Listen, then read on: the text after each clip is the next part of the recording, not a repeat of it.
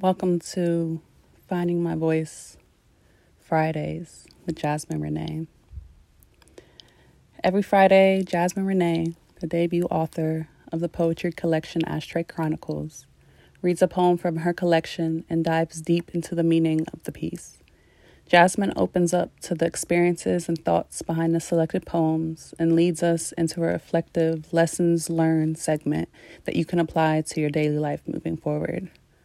Nothing theatrical, no music, no intros.